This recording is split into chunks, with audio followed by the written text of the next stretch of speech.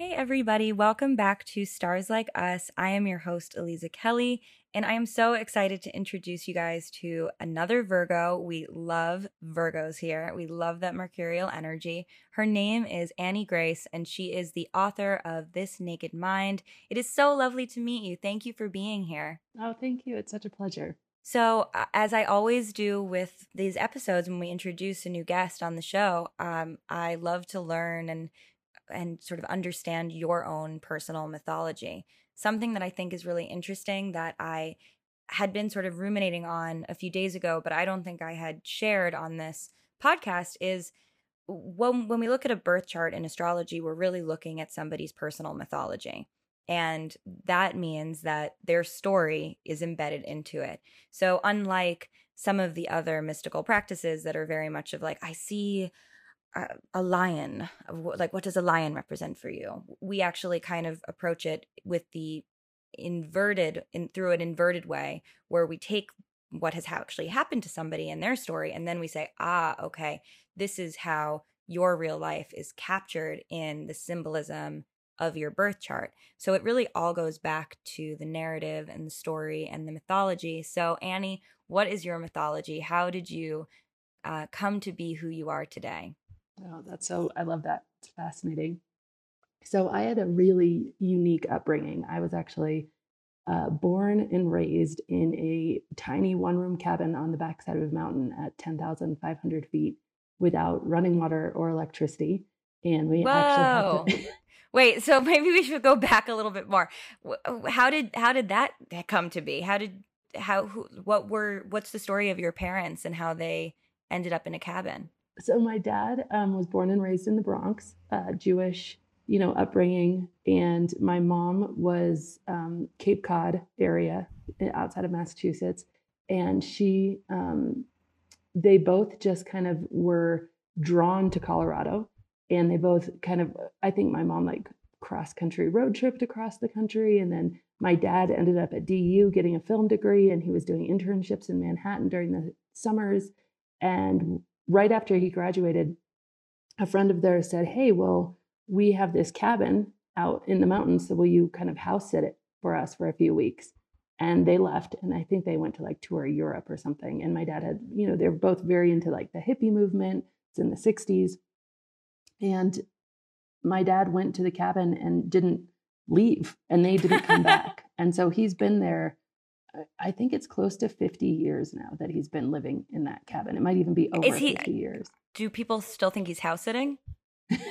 He's fully, I don't even know that anybody would know that story. I mean, he's like a fixture. There's, half a dozen cabins in this area, and they're all a few miles apart. And you can't even get there by car. You have to snowmobile in the winter because it's just that remote. So it's dirt roads, all 4-wheel drive, and then they just close the roads. So when I was a baby, actually, they didn't have anything. My dad didn't want to own anything that had a motor. But then I was born, and he realized he needed to buy a chainsaw because otherwise, like the hand sawing enough firewood to keep a baby warm was just too much effort. And then the second thing they bought was a snowmobile because of the cross country skiing with a baby on your back was just too much. So they.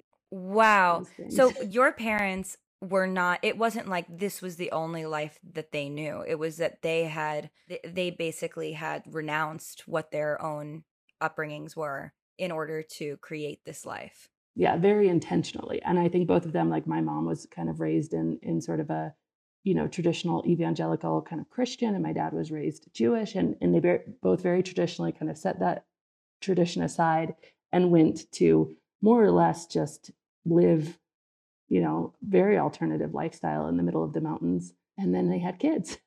And did they know how to do that? Did they know how to live like that?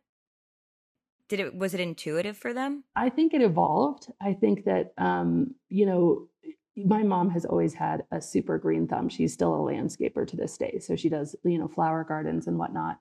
And they didn't eat meat, so they weren't hunting or anything, but they were growing food. And of course, they were still able to go to the grocery store. They just wouldn't go. They would try to like have spans of time where they wouldn't actually go into the town. It was, small town, Aspen, Colorado.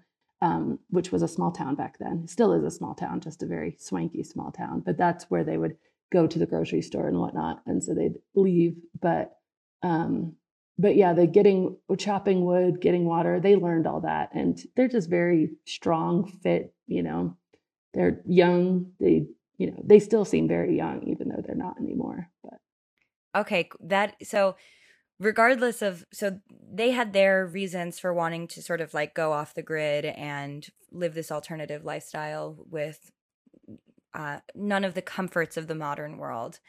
But you didn't have a choice on that. You just came into this world and you're like, okay, cool, I guess I'm living off the grid. There's no option here. So that was where you were raised, and that was how you grew up. Yeah, and it's funny because I have a great friend, and he and I had an opportunity to spend a few days together recently.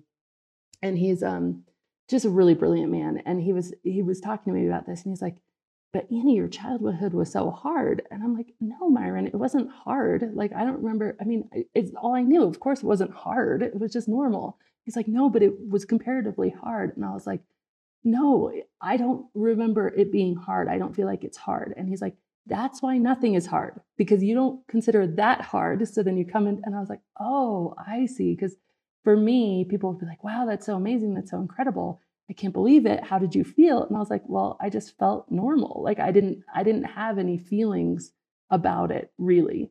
And so, yeah, it was really interesting. I mean, my parents were very, very kind of trying to be very organic, very healthy. Interesting, which ties into my personal story, is they didn't drink alcohol. There wasn't alcohol in our house. There also wasn't sugar in our house. We had carob, not chocolate. We'd have honey and maple syrup. And so it was just kind of this very pure upbringing, lots of time outside, most of our time outside.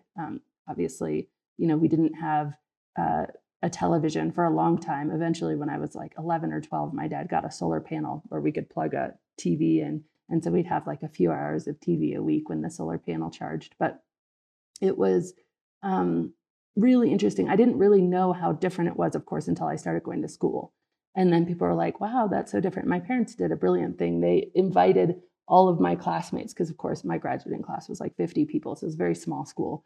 And they invited all our classmates up to go sledding and snowmobiling when I was really young. So although I was different, people thought it was very cool different instead of very weird different. And so that was really helpful. You were even different within this tiny town. Yes, for sure.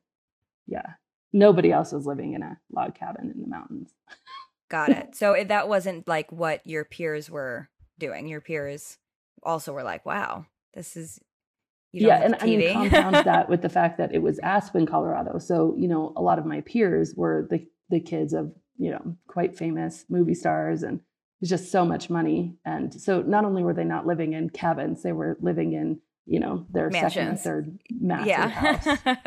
That's so fascinating. What an interesting upbringing. Cool. So yes, that obviously is going to have leave a radical impression on who you are and what your internal resources are.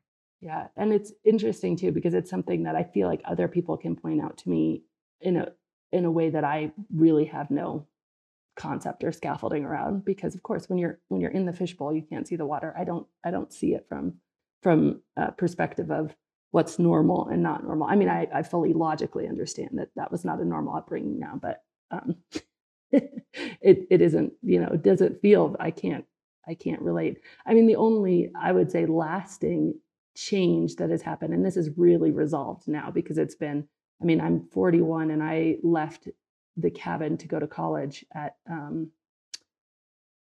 18, 19. So, it's been 20 some years, but I do remember early days in college just not having any clue what people were talking about when it came to television shows or movie stars or popular media. I was just totally out of it. Became a big joke, and it was really funny, but it was always. But weren't your peers in high school also, it was like the same kids, just in a different context? Were they, when you were in high school, were you not as exposed to kids, your peers, talking about like TV or whatever pop cultural things were going on? Yeah, a little bit, but I also think the high school was different itself. I mean, like the traditional thing that the popular girls wore would be like hiking boots and flannel shirts and no makeup. You actually got made fun of if you were wearing makeup. I mean, okay. it was such a, it was a very outdoorsy culture. I mean, everybody was skiing all the time. We had part of our curriculum was these massive outdoor camping trips that we had to do where, went desert hiking without water, just a water pump for like a week, stuff like that. Holy shit. So it was very, the whole community, I would say, although it was Aspen, and of course Aspen has that whole swanky side, the locals, it was, it's where like the Aspen Institute is, and it's very outward bound, very focused on that stuff. So I don't think that anybody was watching a ton of TV. And then I think I just took it to another level. Right, right. So you left at 18, 19 to go to college. Yeah. And, my journey from there, and really specifically in regards to what I do now in the book I wrote, was that I didn't drink a lot. I wasn't really, it was kind of like a take it or leave it thing, remember, a few parties ever. And then graduated college, met my husband in college. We went to CSU, and that was great. And then we both went to get our MBAs at CU Denver. And I was working as well. He was just doing a full-time program. And when he graduated with his program, he got a job offer at an investment bank in New York City. So my dad thought that was really funny that we were kind of going full circle from like the Bronx to the mountain back to New York. So we moved a week after getting married. We moved to Brooklyn, and we were both working in Manhattan. And I remember this is just kind of a funny thing, because by then my friends had totally introduced me to like Sex and the City. And so I'd been watching Sex and the City. I thought that was a great TV show. I was getting excited about moving to New York everyone City. Is right. It is a great TV show. It's my favorite. And so I go, and my new colleagues said, hey, we'll take you out, new girl, we'll take you out for a drink. So I was like, all right, great. So we went to this fancy, Midtown hotel bar. And I remember it was funny because like it was one of those places where you close the doors are glass, but then if you close them, they like fog up or something. So it was like one-way glass and on the bathroom. And so I was like, this is the weirdest place. This sounds very like early aughts. This does not sound like something that would exist anymore. Yeah, it was like they were all trying to outdo themselves with the weird bathrooms. Yeah, this sounds strange. Like pre-recession move. Yes, it was like 2005 for sure, pre-recession, especially because everybody had these big expense accounts too, where we could, everybody could buy lots of alcohol. So we went out though, and I didn't know what to order for a drink. So since I'd been watching so much Sex in the City, I obviously ordered a Cosmopolitan and got some very funny looks. You're like, okay, we don't really drink that, but sure. That's so funny. You go. That was awesome. All right. Yeah, I love it. I mean, that's like, it really is like the living embodiment of like I realize that some of my favorite genres of movies are like fish out of water movies, like anything that like somebody comes from like one place and then like it does like wacky things in another just kills me. It cracks me up. And I'm really trying to contain myself right now because I just want to be like lolzing all over. That is so good. Okay, so you ordered this Cosmopolitan. So I ordered the Cosmopolitan. They gave me the weird looks. I was like, whatever. And then we got the bill, and they paid because it was my first day out. But I remember looking at the bill and being like, $25? That's ridiculous. And I just had this feeling of like, that is ridiculous. Who does that? And so I didn't just go out to the bar for probably the first 6-8 months I lived there. And then I ended up getting promoted. I ended up getting a different job. And one of my bosses, it was a company that was headquartered out of London. And so we'd have these higher ups coming in from the UK. And one of my bosses was like, hey, Annie, why aren't you showing up at the happy hour? And I was basically like, well, I don't really drink. And he's like, oh, it's not about drinking. It's about the fact that that's, where your ideas are going to get heard by these executives. That's where your career is going to be built. Like, it's kind of like the golf course. Like, and what industry were you in at this time? So I was always in financial services marketing. So at first I was working for a massive bank. And then by this time when I'd gotten promoted, I was working in foreign currency. So I was working for the largest foreign currency provider, and they were headquartered in the UK. And of course I was head of marketing for North America was my title. And I was the youngest VP in this company. So I was, 26, and I was head of marketing for the whole country. Yeah, it was great. And I loved it. I mean, I just had such a passion for like consumer behavior and marketing and what made people tick and all that stuff. I was fascinated with it. And so And I had a master's in it from university, and I don't know, I loved it. So I was like, yeah, I'm really serious about this. So I literally had a method. I would be like, okay, glass of wine, glass of water, glass of wine, glass of water, make sure I never get too tipsy. Sometimes because I was drinking with all these, 40-some-year-old men, and they all could drink so much more than me, I would literally feel like, okay, I'm getting tipsy. I would go to the bathroom to throw up the glass of wine so that I could keep drinking wine and just make sure I could keep up. And it was so interesting in hindsight, but I was like, it was just my brain being like, okay, this is a logical problem. I'm going to solve it, which is I don't want to be the girl dancing on the table or doing anything stupid because I'm doing this for my career, not against my career. So how can I fit alcohol in here? And then, it was interesting. I remember just little moments where I would come home, I'd get off the train, I'd go to my apartment, and I'd be like, okay, I'm going to go for a run. And I remember this one day I went into my apartment and I looked at the counter and there was a bottle of wine. And I was like, I could drink that or I could go for a run. They both probably do the same thing. And I just decided to open the bottle of wine.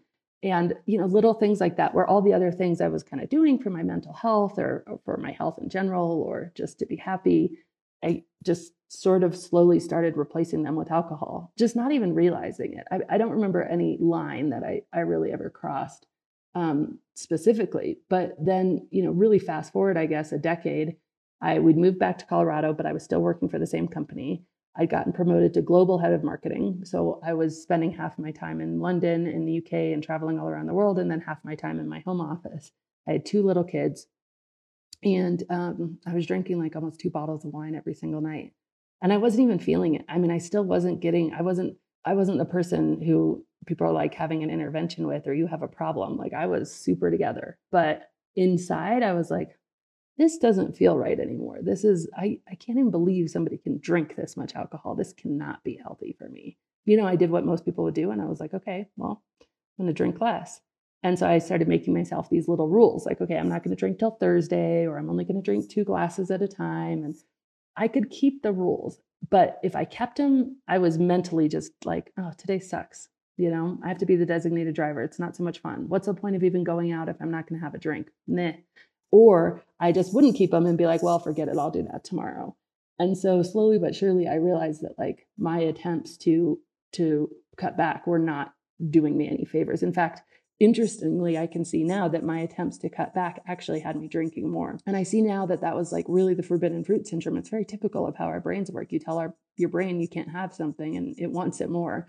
But I didn't see that at the time. I was just completely dumbfounded. Like, why am I so smart and in control in all these areas of my life? But this is a big fat problem. And it wasn't a problem like I was in trouble at work or I was screwing anything up or, doing bad things, but it was internally a big problem. I had this huge battle going on of both wanting to drink more and less all at once. And just, I always talk about the fact that, we're so in tune with conflict externally, right? Like, so if somebody's fighting in the subway, I remember subway fights, and you're just like, oh my gosh, and you feel it, and your heart rate goes up, right? It's terrifying when that happens.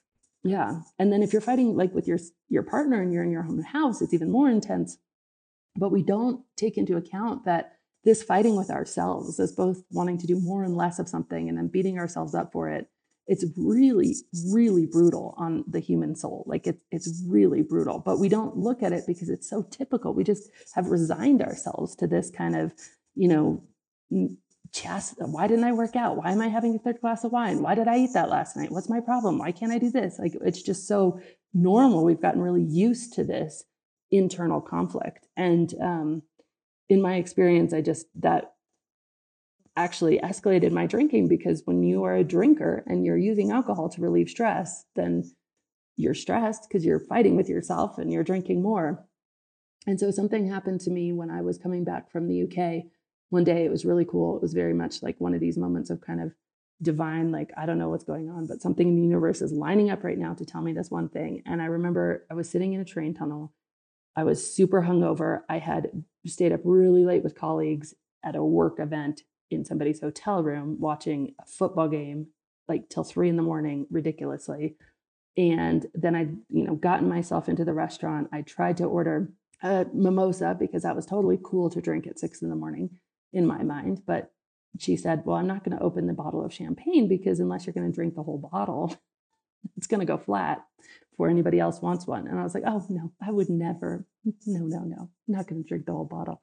She said, but I can give you a screwdriver, which is vodka and orange juice. And like, I had these little like alarm bells, like, okay, vodka at 6 a.m. That's not something I'd done before. That's not a line I'd crossed, but I was like, okay, fine, just this once. And so I had a few of those. I got to the airport and I remember just sitting there thinking, I'm going home to my family, my 2 young boys and my husband, and I'm bringing them the worst of myself, and they really deserve the best of me. And I'd been asking myself for probably a year and a half, maybe even 2 years now, like, what's wrong with you? Like, do you have a problem? Are you an alcoholic? What is going on? And I take these tests and they tell me, no, I'm not an alcoholic. I even had a friend in AA and I talked to her about it and she's like, yeah, but you're not an alcoholic. And so I was like, okay, well, I'm not like, I can't do that route or whatever. And so, but I had all this drama of this, my pervasive question was, what's wrong with me? And in this moment of really like inspiration, I just was struck with another question, which was why? Why is this different than it used to be? Why was it when I first started drinking, I could like look at the bill and be like, it's expensive. I don't want to do that anymore. Yet now, if I don't have a drink, I feel totally deprived and like I'm missing out. It's not that I could go without alcohol physically, but emotionally it was, upsetting. And so I was like, I'm going to just keep drinking. And I decided I'm going to stop trying to stop. I'm going to stop with any limits, with any restrictions. I'm going to get off this crazy train of, making promises and breaking promises. And I'm just going to figure out why. I'm going to answer that one question. I'm going to write a list of all the reasons I drink, and I'm going to try to understand what it does in my brain, what it does in my body. Why is it that all of a sudden I feel stuck? And that took me like 11 months. And I totally got off that like inner fighting thing. I just stopped. I put down the weapons, wasn't fighting with myself. I was just committed to the curiosity. And after like really learning, so many fascinating things, I remember coming out of my office and telling my husband, like, all right, if you want to drink with me again, tonight's the night, because after this, I think I'm done drinking. And he's like, what? And so we split a bottle of wine, and, that was really it. I drank one other time after that because I was really curious about, after I was separated from alcohol for a few months, what it really did. So I actually got out my iPhone, put it on a tripod and filmed myself getting drunk so I could actually experience like what alcohol felt like in my body when I wasn't drinking it regularly.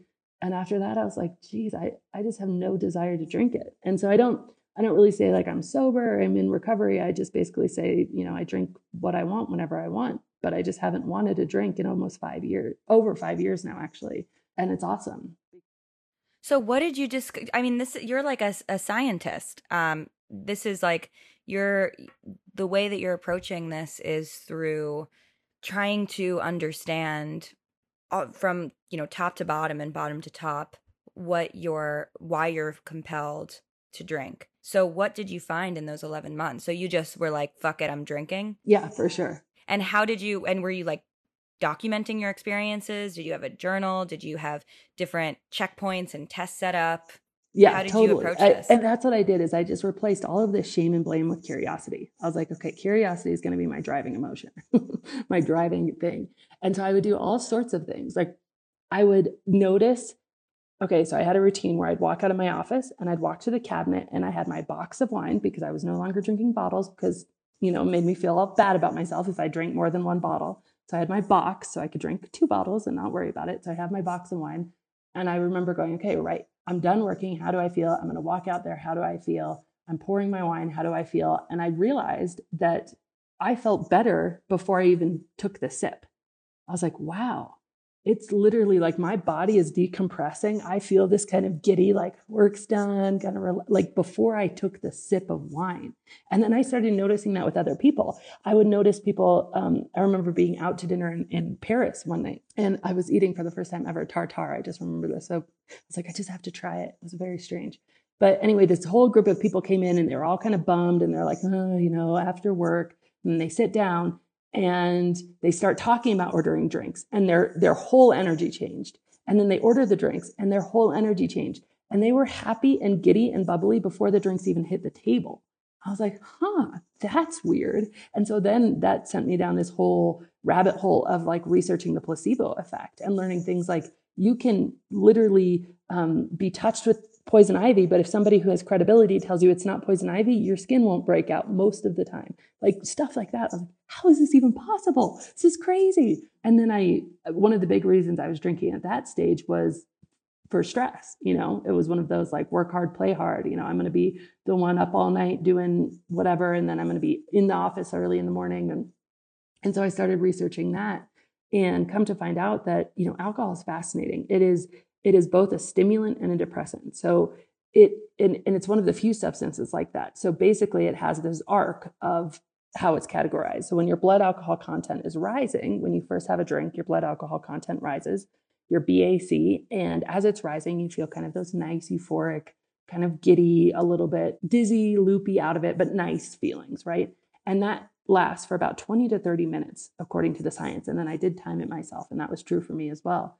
And that's when it's a stimulant.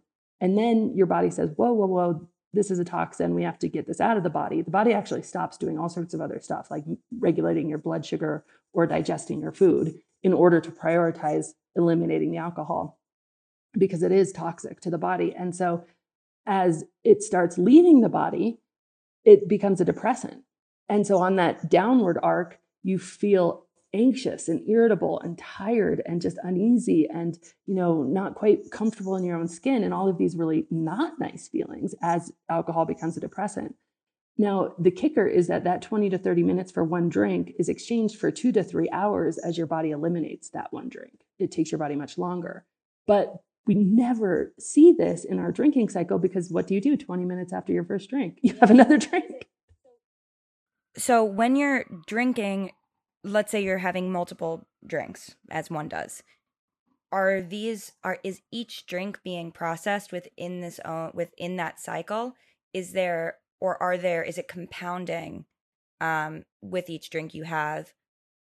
Does the cycle elongate? Like, does that 20 to 30 minutes become, an hour to an hour and a half if you have the proportionate amount of drinks? Or is it like always the 20 to 30 minutes and then it resets? Or how does it work? Yeah, no, that's such a great question. And it's really interesting, because one of the things that, now I help people, because the accumulation of my story is basically that I did have tons of journals and I put them out on the internet, and they went, like, I just put a PDF out there and it got 20,000 downloads in 2 weeks. And I started getting letters from all over the world.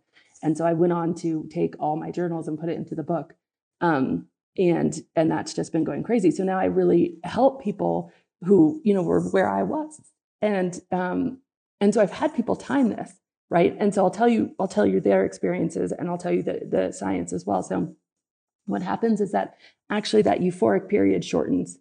And it shortens because your body is now balancing both the depressant and the stimulant. So the stimulant isn't as strong the second time around. So with that second time around, you'll still have a little bit of a euphoric period, but it will be shorter than the first 20 to 30 minutes. And then, of course, the depressant period, it elongates, because now you are having to process twice as much. So actually the compounding gets worse, but you can keep that kind of euphoric bubble building. As we know, you can have 2 or 3 hours where you're kind of like, oh yeah, I'm still drinking. I'm trying to chase that high. I'm trying to chase that feeling. But what people have noticed when they start to really get curious about it, and they write down their times and they actually do this. I had one woman recently, and she handed me a piece of paper and she's like, okay, this is how it was for me. It was 21 minutes for the first drink. It was 16 minutes for the second drink. It was 13 minutes for the third drink. And then she didn't even feel it with the fourth drink. And the science confirms that, where once your blood alcohol reaches a certain level, the euphoric feelings aren't there. That's where you get the angry, sad, weepy, crying, the drunk personality that just isn't nice. Being drunk actually doesn't feel very good to humans, but we don't often remember that it doesn't feel very good. And there's so much science behind why do we do this then in the first place? Well, one of the main reasons is because it overstimulates the pleasure center in our brain. And so we think, oh, well, that sounds great, right? Like, I love that idea. Of course, that's why we drink. We want to overstimulate the pleasure center. Well, the problem is that your brain is always trying to maintain homeostasis. So it actually turns down the level of stimulation with counter chemicals. And while it can't turn it down all the way, that is what gets us hooked, is that overstimulation. However, those counter chemicals, because they're not toxic to the body, they're produced by the body. One is called dynorphin. It doesn't actually leave the body at the same pace. So you have dynorphin left in your system. So you wake up the next morning, you have this combined feeling of, or for me, I was waking up, and most people report this, in the middle of the night, just with awful anxiety and kind of, what did I drink? But lots of like nervous energy. Like it wasn't good energy, but I couldn't fall back to sleep. I was just anxious and up and beating myself up. And it was this very intense moment in the middle of the night. Sometimes lasted like an hour. And what's happening is not only is your body like processing the alcohol still, so you all still have all the depressant effects of the drink, but now you have this dynorphin that is present. So that means that just normal things that would elicit pleasure, like, you know, I don't know, reading a book or meeting a friend or going to a concert, those are all normally pleasurable activities. When you're drinking a lot because you have the dynorphin, you aren't going to feel pleasure to the way you were before you were drinking. So actually you need the drinks to bust through that level of dynorphin that's always in your system. I know this is getting super sciencey, so you feel free to stop me if you're like annoyed. No, we love it. We love it. But that is why you get so hooked, you know, so it overstimulates your pleasure centers and it releases dopamine. And dopamine is the molecule that tells us that thing you just did, do that thing again, right? So dopamine gets released with sex, with food, with target practice. That's why first-person shooter video games are so addictive, because you hit the target just like we would need to do to survive with bow and arrow and a buffalo, say, and your brain gets a shot of dopamine. It gets a shot of dopamine scrolling your phone. It gets a shot of dopamine when your text, pops, stuff like that. But with alcohol and any addictive drug, that shot of dopamine is very high. It's artificially high levels of dopamine. And so your brain learns, your brain, by the way, and this is one of the things that I just have a little bit of a rant on, is that we have this perception that when you get addicted to something, something's wrong with you, the addict, right? You are the problem. You did something wrong. You made bad choices. You made bad decisions. The truth is, the scientific truth is that your brain is actually doing exactly what it was designed to do. It is doing exactly what it needs to do for your survival. It is saying, ooh, dopamine, that thing, imprint that, encode that, do that thing again. And it is learned that we need to continue to do that thing in order for our survival. And that thing just happens to be a drink.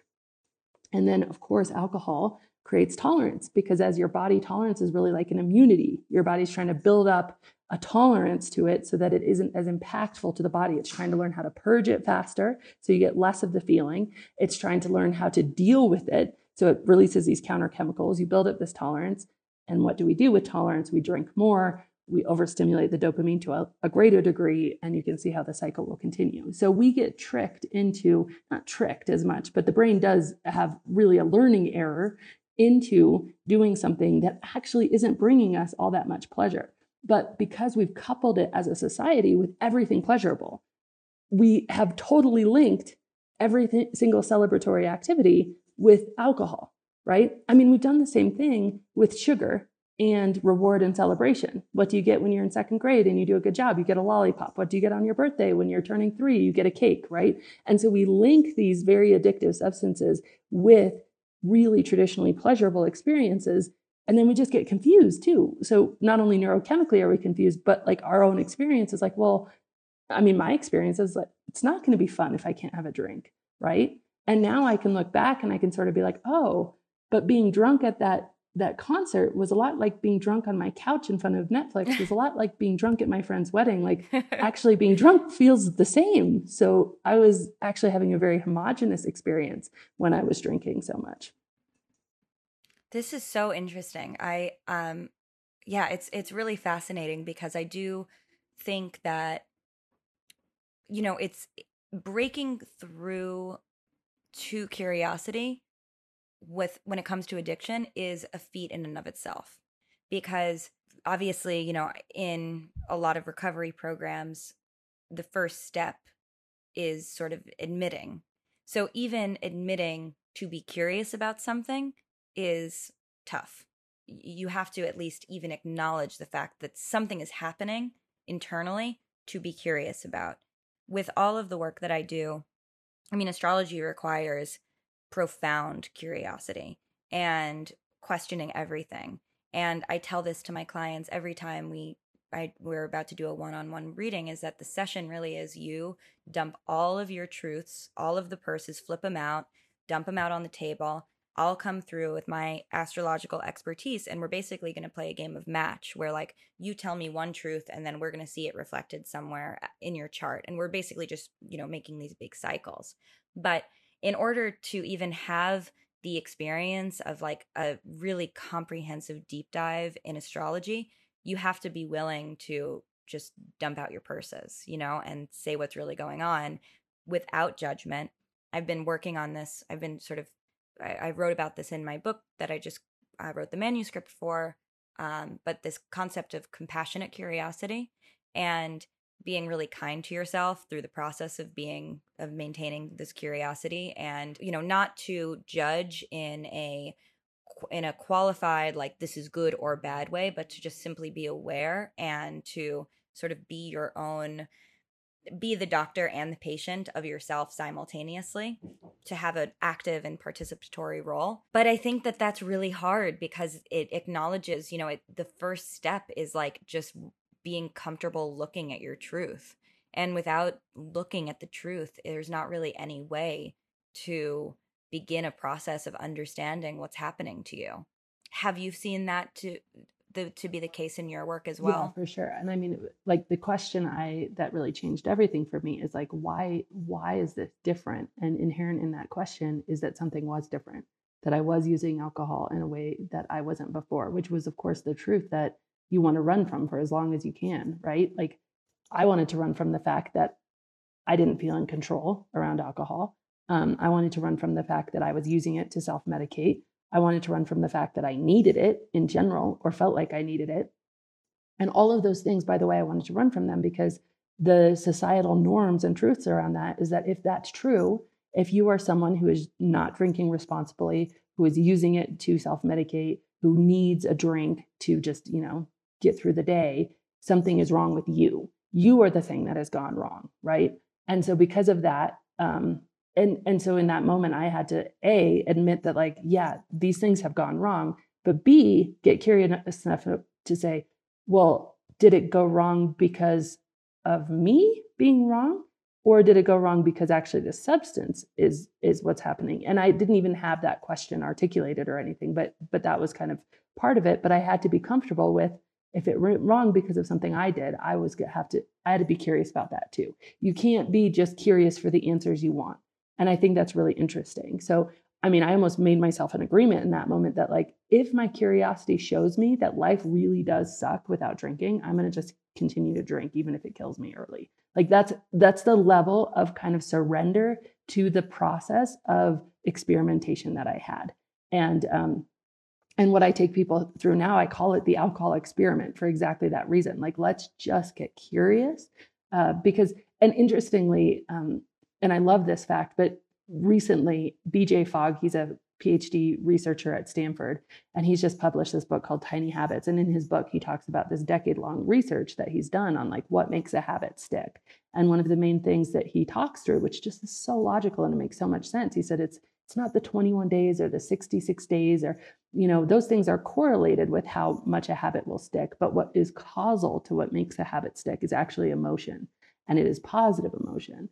And so if you feel good or positive around the habit itself, you are much more likely to do that. So if there's a way, and I think positive emotion, a lot of positive emotion gets a bad rap because of positive thinking, yada, yada, yada. But actually, a lot of positive emotion can just be removing the negative emotion. And so for me, if I look back at that moment, I was simultaneously removing negative emotion by deciding I was no longer going to beat myself up for my drinking, and removed a ton of negative emotion. But then I was getting curious. And if you think about curiosity, it is actually a truly positive emotion because there's possibility in curiosity. There's hope in curiosity. There's momentum in curiosity. There's energy in curiosity. And so we don't think of it like joy or fun, but it is a really positive emotion.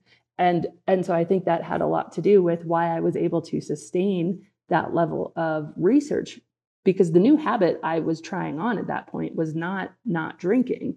It was researching, right? But I was really focused because everything I uncovered, let me off the hook, made me feel normal, made me feel like, wow, like this is so fascinating. and just continue to fuel the curiosity without me blaming myself. But yeah, that key transition, if anybody is stuck or struggling, if there is a way to make that transition from the self-blame and judgment just to being curious about why you're here in the first place, I mean, that's a huge, huge milestone. So when does the sort of the study, so to speak, end? Because I could imagine myself who loves systems and also loves to like fuck with systems. I think that part of my intelligence is being able to understand systems really well, very quickly, and then learning how to get away with things. This was also, this is like a byproduct of like my childhood and my trauma and my parents' divorce and blah, blah, blah, blah, blah. But from a very young age, I was like, okay, the assignment calls for X, Y, and Z, and you get extra credit if you hand it in at this time, which means that if I hand it in at this time, even if I do a really shitty job on it, I could get the maximum score. So I don't like basically finding shortcuts constantly, which is, I think is definitely a skill of mine, but makes these types of things when it's like you have to then be honest with your work in a way harder for me, where like I could do this experiment, but who's to say when it stops? Like I could do this experiment my whole life if I wanted to. So is there a time? And for you it was like, you had told your husband like, this is going to be our last night of drinking because I think I'm done. Like, how do you get to a point of realizing that you're done, or that you can come up with some sort of a conclusion? Yeah, I think for me, and for a lot of people that I'm now seeing go through the same process, it is when the emotion changes. And when the emotion changes, the desire changes. So, and I feel like this has been true with almost everything I've tried to do in my life. Like if I've tried to force exercise and I just do it, and I can do it. I mean, I can make myself go to the gym for a certain amount of time, a certain amount of days. But then when I decided I was going to find something I really enjoyed doing, and I got into martial arts and I love it, it's not even an effort to continue to do exercise. It just happens. It's just part of who I am and what I do. And I think that the level of research that I did actually changed my desire for a drink. It was very hard when somebody would be like, "Oh, you're having a hard day, let me get you a bottle of wine." For me, and my drinking did slowly decline too, totally unintentionally. I mean, like without any effort. I wasn't even really noticing how much it was declining because I wasn't tracking it, because I wasn't going to beat myself up about it. But when somebody would be like, "Hey, you're having a hard day, let me get you a bottle of wine." And I knew that actually that's going to give me 20 minutes of relief, and then it's going to make me more miserable. And actually I'm going to be more miserable tomorrow. And then I'm going to have a hangover. Like I just didn't desire it anymore. And we're not tempted by things we don't desire. We're not triggered by things we don't desire. It's really easy not to drink a cup of motor oil because we don't think it tastes good and we don't see the point. And so when my desire changed, that and only then was I really like, yeah, I think I'm done with this. And it wasn't even, there was no effort in it. There wasn't it was more like it would have been effort to continue to drink at that point. Like that's really how much understanding I had done. And aside from, the fact that alcohol does numb you, because it does, they used to use it as an anesthetic in surgeries. And so it literally will make you feel numb. Now they found things that are much less dangerous than using that much alcohol to numb a human in surgery, but it does numb you. It makes your brain sort of think slower. And it does have that 20 minutes of kind of that euphoric tipsy, like every other thing that I thought it was doing for me, it didn't do. So it wasn't like I was, whitewashing it and being like, no, it's the worst thing ever. It's absolutely no. I was like, no, it does do those things. Like it will, if I'm having a really bad day, I can drink enough to make myself unconscious. Like I can do that. Like I can drink enough to make myself pass out. But that didn't end up being worth it. Like I didn't want to do that anymore. So for me, and what I really try to teach people, and people are so impatient, like they really are so impatient to get to a point where their desire changes. And I think for two reasons. For one is we just don't believe it. When we want something, it's so hard to believe you don't want it. That ex-boyfriend who you swear you were going to marry him and it was just going to be the thing. And now you don't even like who, what? But in that moment, when your mom said, there's other fish in the sea, like you can't even go there. So if someone says you might not actually want to drink, people just don't believe it. So they say, no, I'm going to have to effort here. I'm going to have to try. I know that alcohol is costing me, so I'm going to have to effort. And then I think we're just impatient for change too, because we actually want to feel better, feel healthier, whatever vanity reasons we want to stop drinking, lose the weight, look, clearer skin. So all of those things happen. And so people are really impatient. And I'm always like, no, just stay the course, just keep going through the information, because really the goal is that your desire shifts, because then it doesn't take any effort. You're not tempted. You don't have cravings. You're not living by a set of rules and then getting mad at yourself when you break your rules. I smoked cigarettes for almost 10 years, and it was such a, I still drink alcohol. I drink alcohol very differently than I used to. My relationship has shifted very dramatically with alcohol, but it does oscillate.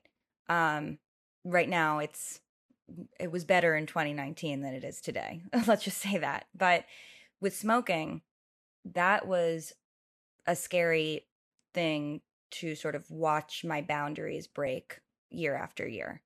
I remember starting smoking in high school. Well, I really started at 13, but I would say like I got invested at 16. I remember thinking, I'm not going to smoke when I go to college. I'm going to a college in Minnesota. Nobody smokes there. This is a very New York high school thing to do. I got to college. It was true. Most people didn't smoke. I found the smokers. Then I was like, I'm going to quit when I graduate. And then I didn't. And then I was going to quit when I turned 25. And then I didn't. And then it was like I was getting closer to 30. And it was like, oh my God, am I ever going to quit? Like, is this not happening anymore?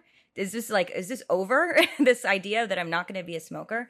And it was only in meeting my current partner, who could not stand alcohol. Speaking of Sex and the City, it was very Aiden, or I'm sorry, cigarettes, who it was like a very Aiden situation where he like was just absolutely anti-smoking, that I allowed myself to start testing, how long could I go without a cigarette? And it was it started as just a test. Like, we went on our first vacation together. I obviously wasn't going to smoke during that. So that was like the first, 10 days that I didn't have a cigarette and who knows how long. And then I told him when we got back, I was like, okay, I'll do this for another month, but I'm going to smoke in October. And he was like, not happy about it, but agreed. And then October came and I was like, okay, I went all this time, I'll do another month. And it literally just had to be incremental. And finally, the first time I did have a cigarette after that, it had been so long that I had one and it just sucked and I couldn't even finish it and it tasted horrible. And there was something really heartbreaking about it, because so much of my identity had been embedded in smoking and like wanting to smoke and loving smoking and never wanting to give up cigarettes, but really wanting to give up cigarettes. And that like push and pull that you were describing. And then when I had this cigarette and it was so uninspiring and it tasted so bad and it just made me feel like I had already been participating in that space without smoking. And then I was like, you know what? Fuck it. I'll have one. I've gone like 5 months and realized that I had participated already in the space. I had done all the things. I had hung out with smokers. I like could do it all without a cigarette. Bringing that cigarette did not enhance my experience at all. I was having more fun before I had the cigarette. And then I felt shitty and I had to drink all this water and I was like, get this out of my mouth. So that was a really eye-opening experience for me, because it was something that it was a very hard addiction to break. But through being curious about it and through sort of taking the pressure off holistically and working in much smaller bite-sized pieces, it was so much easier for me to actually then compound that experience to no longer be a smoker anymore. It's heartbreaking, these cycles. It's so emotional, so much comes up. It really is about, it's so trite sounding because there's so many practices of mindfulness and we start to associate that with like whatever, boring, but it really is about staying in the moment and like being super conscious every moment of the, present every moment, where you are making a choice every moment rather than just feeling like you have to submit to a narrative. Yeah, and I think the key to that is allowing those choices to be, not to be negative because so much of like, okay, if positive emotion is one of the keys here, so much of that is just removing the negative, because what you were doing in your cigarette smoking experience, you were really like, I can if I want to, I'm just going to try this. I can if I want to, I'm just going to try this. But I think when people normally go about something like, I can never drink again, I have to stop this forever. And then you've put this line in the sand that chances of you keeping that commitment are very slim. And by the way, when you break it, you're going to beat yourself up. And I think alcohol is something that literally blows my mind. I mean, I don't understand. There's nothing else that I can think of where 100% is success and 99.9% is failure, like in terms of, oh, you're not sober if you have a drink, and I'm like, what is that all about? Like, that doesn't even make sense. Like, because we don't measure other things like that. We That's so measure true. things on, what percentage have you reduced or, like progress. We measure progress almost everywhere else. But here we're like ruthless. And I think it keeps so many people stuck in that negative emotion and therefore stuck drinking because we don't look at having a drink as, we look at it as like, oh, well, that's a relapse, and now you're, I mean, it's so tied up in just nasty stuff. And I think when you can come at it like, you know what, I'm just going to try this. I'm going to see how it goes. If it doesn't work, it doesn't work. If it does work, it does work. But you have to, kind of have the courage to be like, I'm going to find my own path in this, no matter what that means. Like if that means that, like for me, that I keep drinking because I've convinced myself that yes, drinking is adding tons of stuff to my life that I would be missing out without, then I'm going to keep drinking. Like, and I was firm on that commitment, but I also was firm on, if I find that like alcohol is not doing anything for me, then I'm going to be okay letting it go. And so I think that though, because we just fall into these paradigms of society is like, well, you do anything and then I remember reading something, I forget who it was. It might've been Byron Katie. And she basically hadn't had a cigarette for like 10 years or something. And then she was in a taxi cab in Paris and the driver passed her a cigarette and she was like, sure. And she had a cigarette and like in everybody's book, it's like, oh my gosh. And it's like, so I had a cigarette, like it was no big deal. And then now I don't want it anymore.